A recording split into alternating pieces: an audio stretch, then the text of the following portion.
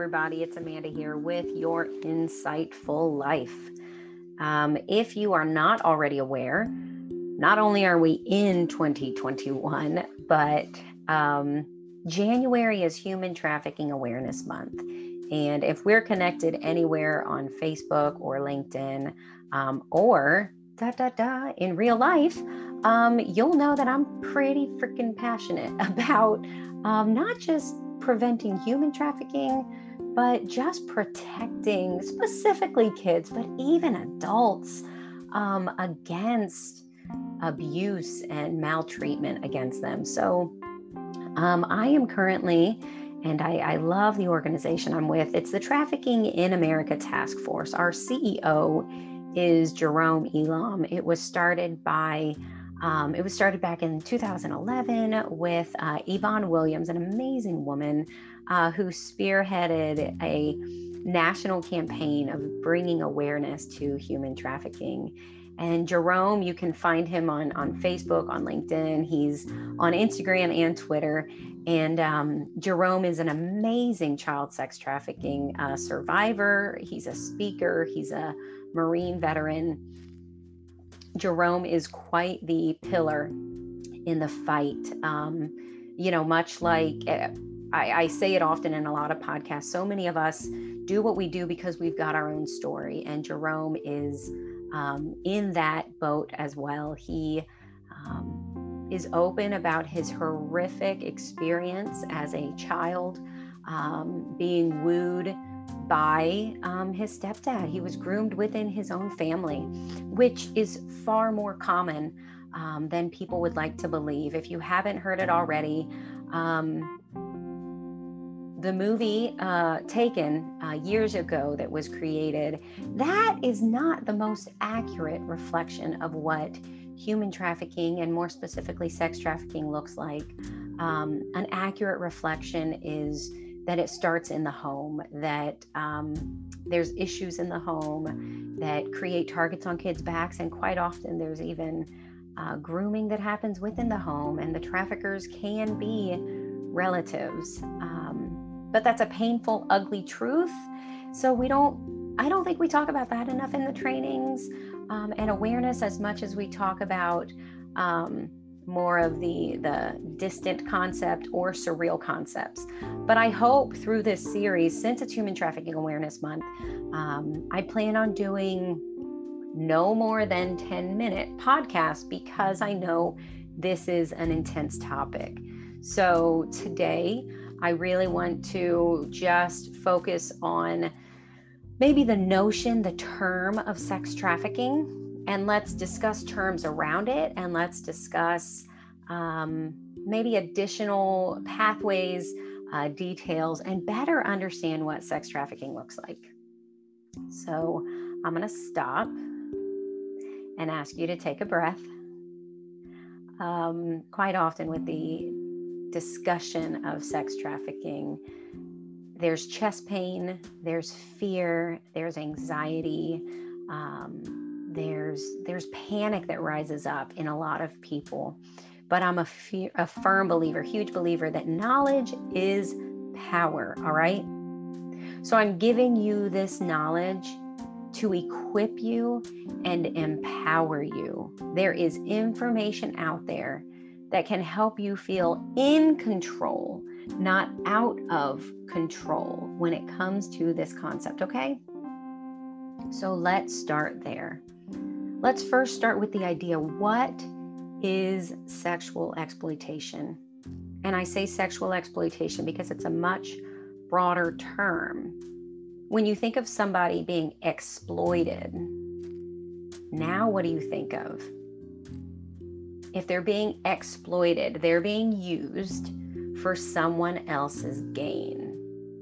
So sexual exploitation is the use of someone in a sexual manner for someone else's gain. Now, that doesn't have to be a third party. Sex trafficking and sexual exploitation can happen simply between the victim and the perpetrator, or the trafficker, or the rapist. Let's not call them a John because there's not enough dignity to give a perpetrator, a rapist of another person, an actual name. So forgive me when I use terms of trafficker, perpetrator, rapist. They're heavy terms, they're hard terms, but getting used to the terms validates the victims, because we're just having to say that, we're just having to hear it. They had to live it. So I want to encourage you, as uncomfortable as talking or listening about human trafficking might be, get comfortable with the uncomfortable topics. And that's kind of what Your Insightful Life is all about. It's growing, it's getting past the ugly and the hard to get to the other side. I've spoken with people both inside and outside this industry, and what we notice is those of us who've been in the industry for years, sometimes we seem blunt or crass about it, but it is because we've been exposed enough. We still keep passion about the purpose, but we've used the terms of sex trafficking, of exploitation, of abuse enough that we can say it without having a visceral response every single time. And I think the only thing that has contributed to that is exposure. So hopefully, as you listen through these series of podcasts, it'll help you gain in your awareness and your exposure. So just to cover the topic of the terms, just the definition of sex trafficking, that's all I'm hitting on today, okay?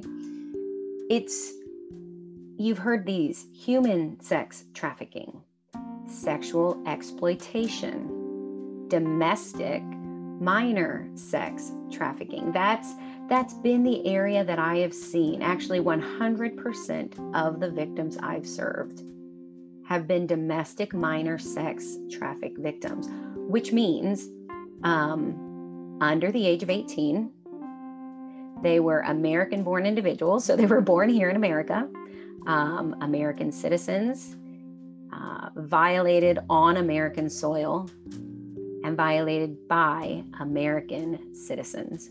So domestic minor sex trafficking, it's sex trafficking that's happening right here in the United States, with children born right here in the United States.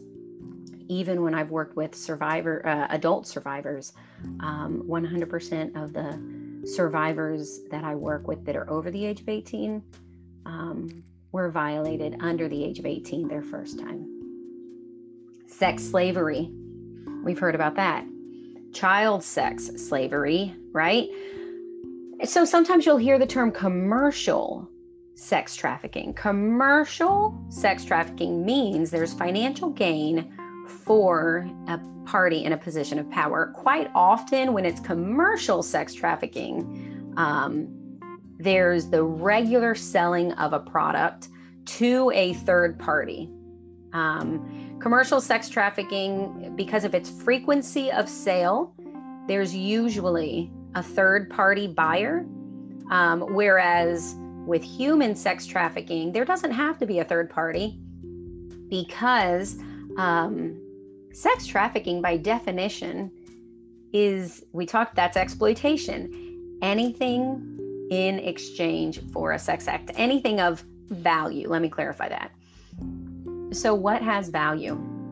And this really often, it rocked my brain when I realized it, how common sex trafficking is. Are you ready?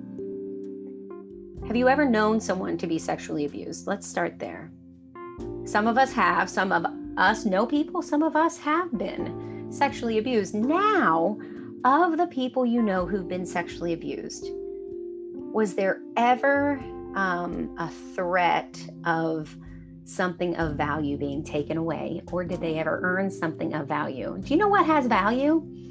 Video games have value. Housing has value. Your bed has value. Being able to go outside has value. Being able to eat, being able to go to school, being able to have your cell phone, being able to get your nails done, get a new shirt. So anytime a sex act is performed and anything is given and exchanged that has value, that is sex trafficking. It may not be commercial, but it's sex trafficking. And when I noticed that, because of the years that I've worked with survivors of sexual abuse, before I got in specifically to the work of sex trafficking too, wow. It just made me realize sex trafficking is happening in our neighborhoods. And it's scary, and I'm sorry. But the thing is, when you know what the enemy looks like, then you know how to prevent it. I 100% believe sex trafficking is preventable. And we're going to talk about that later. So getting used to the terms, right? Saying no to sexual abuse, and teaching children that no means no, teaching children they don't have to hug that relative, getting your mental health under control. Those are ways to prevent human trafficking in our society, in our culture, and with our kids. That's why I believe knowledge is power. We don't have to be afraid of this because we can do what we are educated to do. And the reality is we could forever live in fear, but I could live in fear of getting cancer, of a tornado, of a plane falling out of the sky. But I choose not to because I've had enough education about those things that the likelihood, that a plane's going to fall out of the sky, right? So I hope that's the same thing too. So with January being Human Trafficking Awareness Month, okay, just consider that term. When you hear sex trafficking, I want you to think sexual exploitation. It's that abuse and misuse of power for a sex act. And then when something of value is exchanged, that's sex trafficking. Because the thing is, the victim can be the recipient of that item of value. Sex trafficking, remember, it's okay if it has two parties. It does not have to have a third party. So that is episode 1 of sex trafficking in America, okay? I want to hear from you. If you have questions or comments, reach out to me, and we'll get on to episode 2. Although, of course, now the episodes are going to be, I'll keep the episodes in order of what Your Insightful Life says, but it's part 1, right, of sex trafficking in America. All right. Thank you for listening. Thanks for diving into a hard topic with me, and we're going to keep diving in and uncovering the truths. All right. Talk to you soon.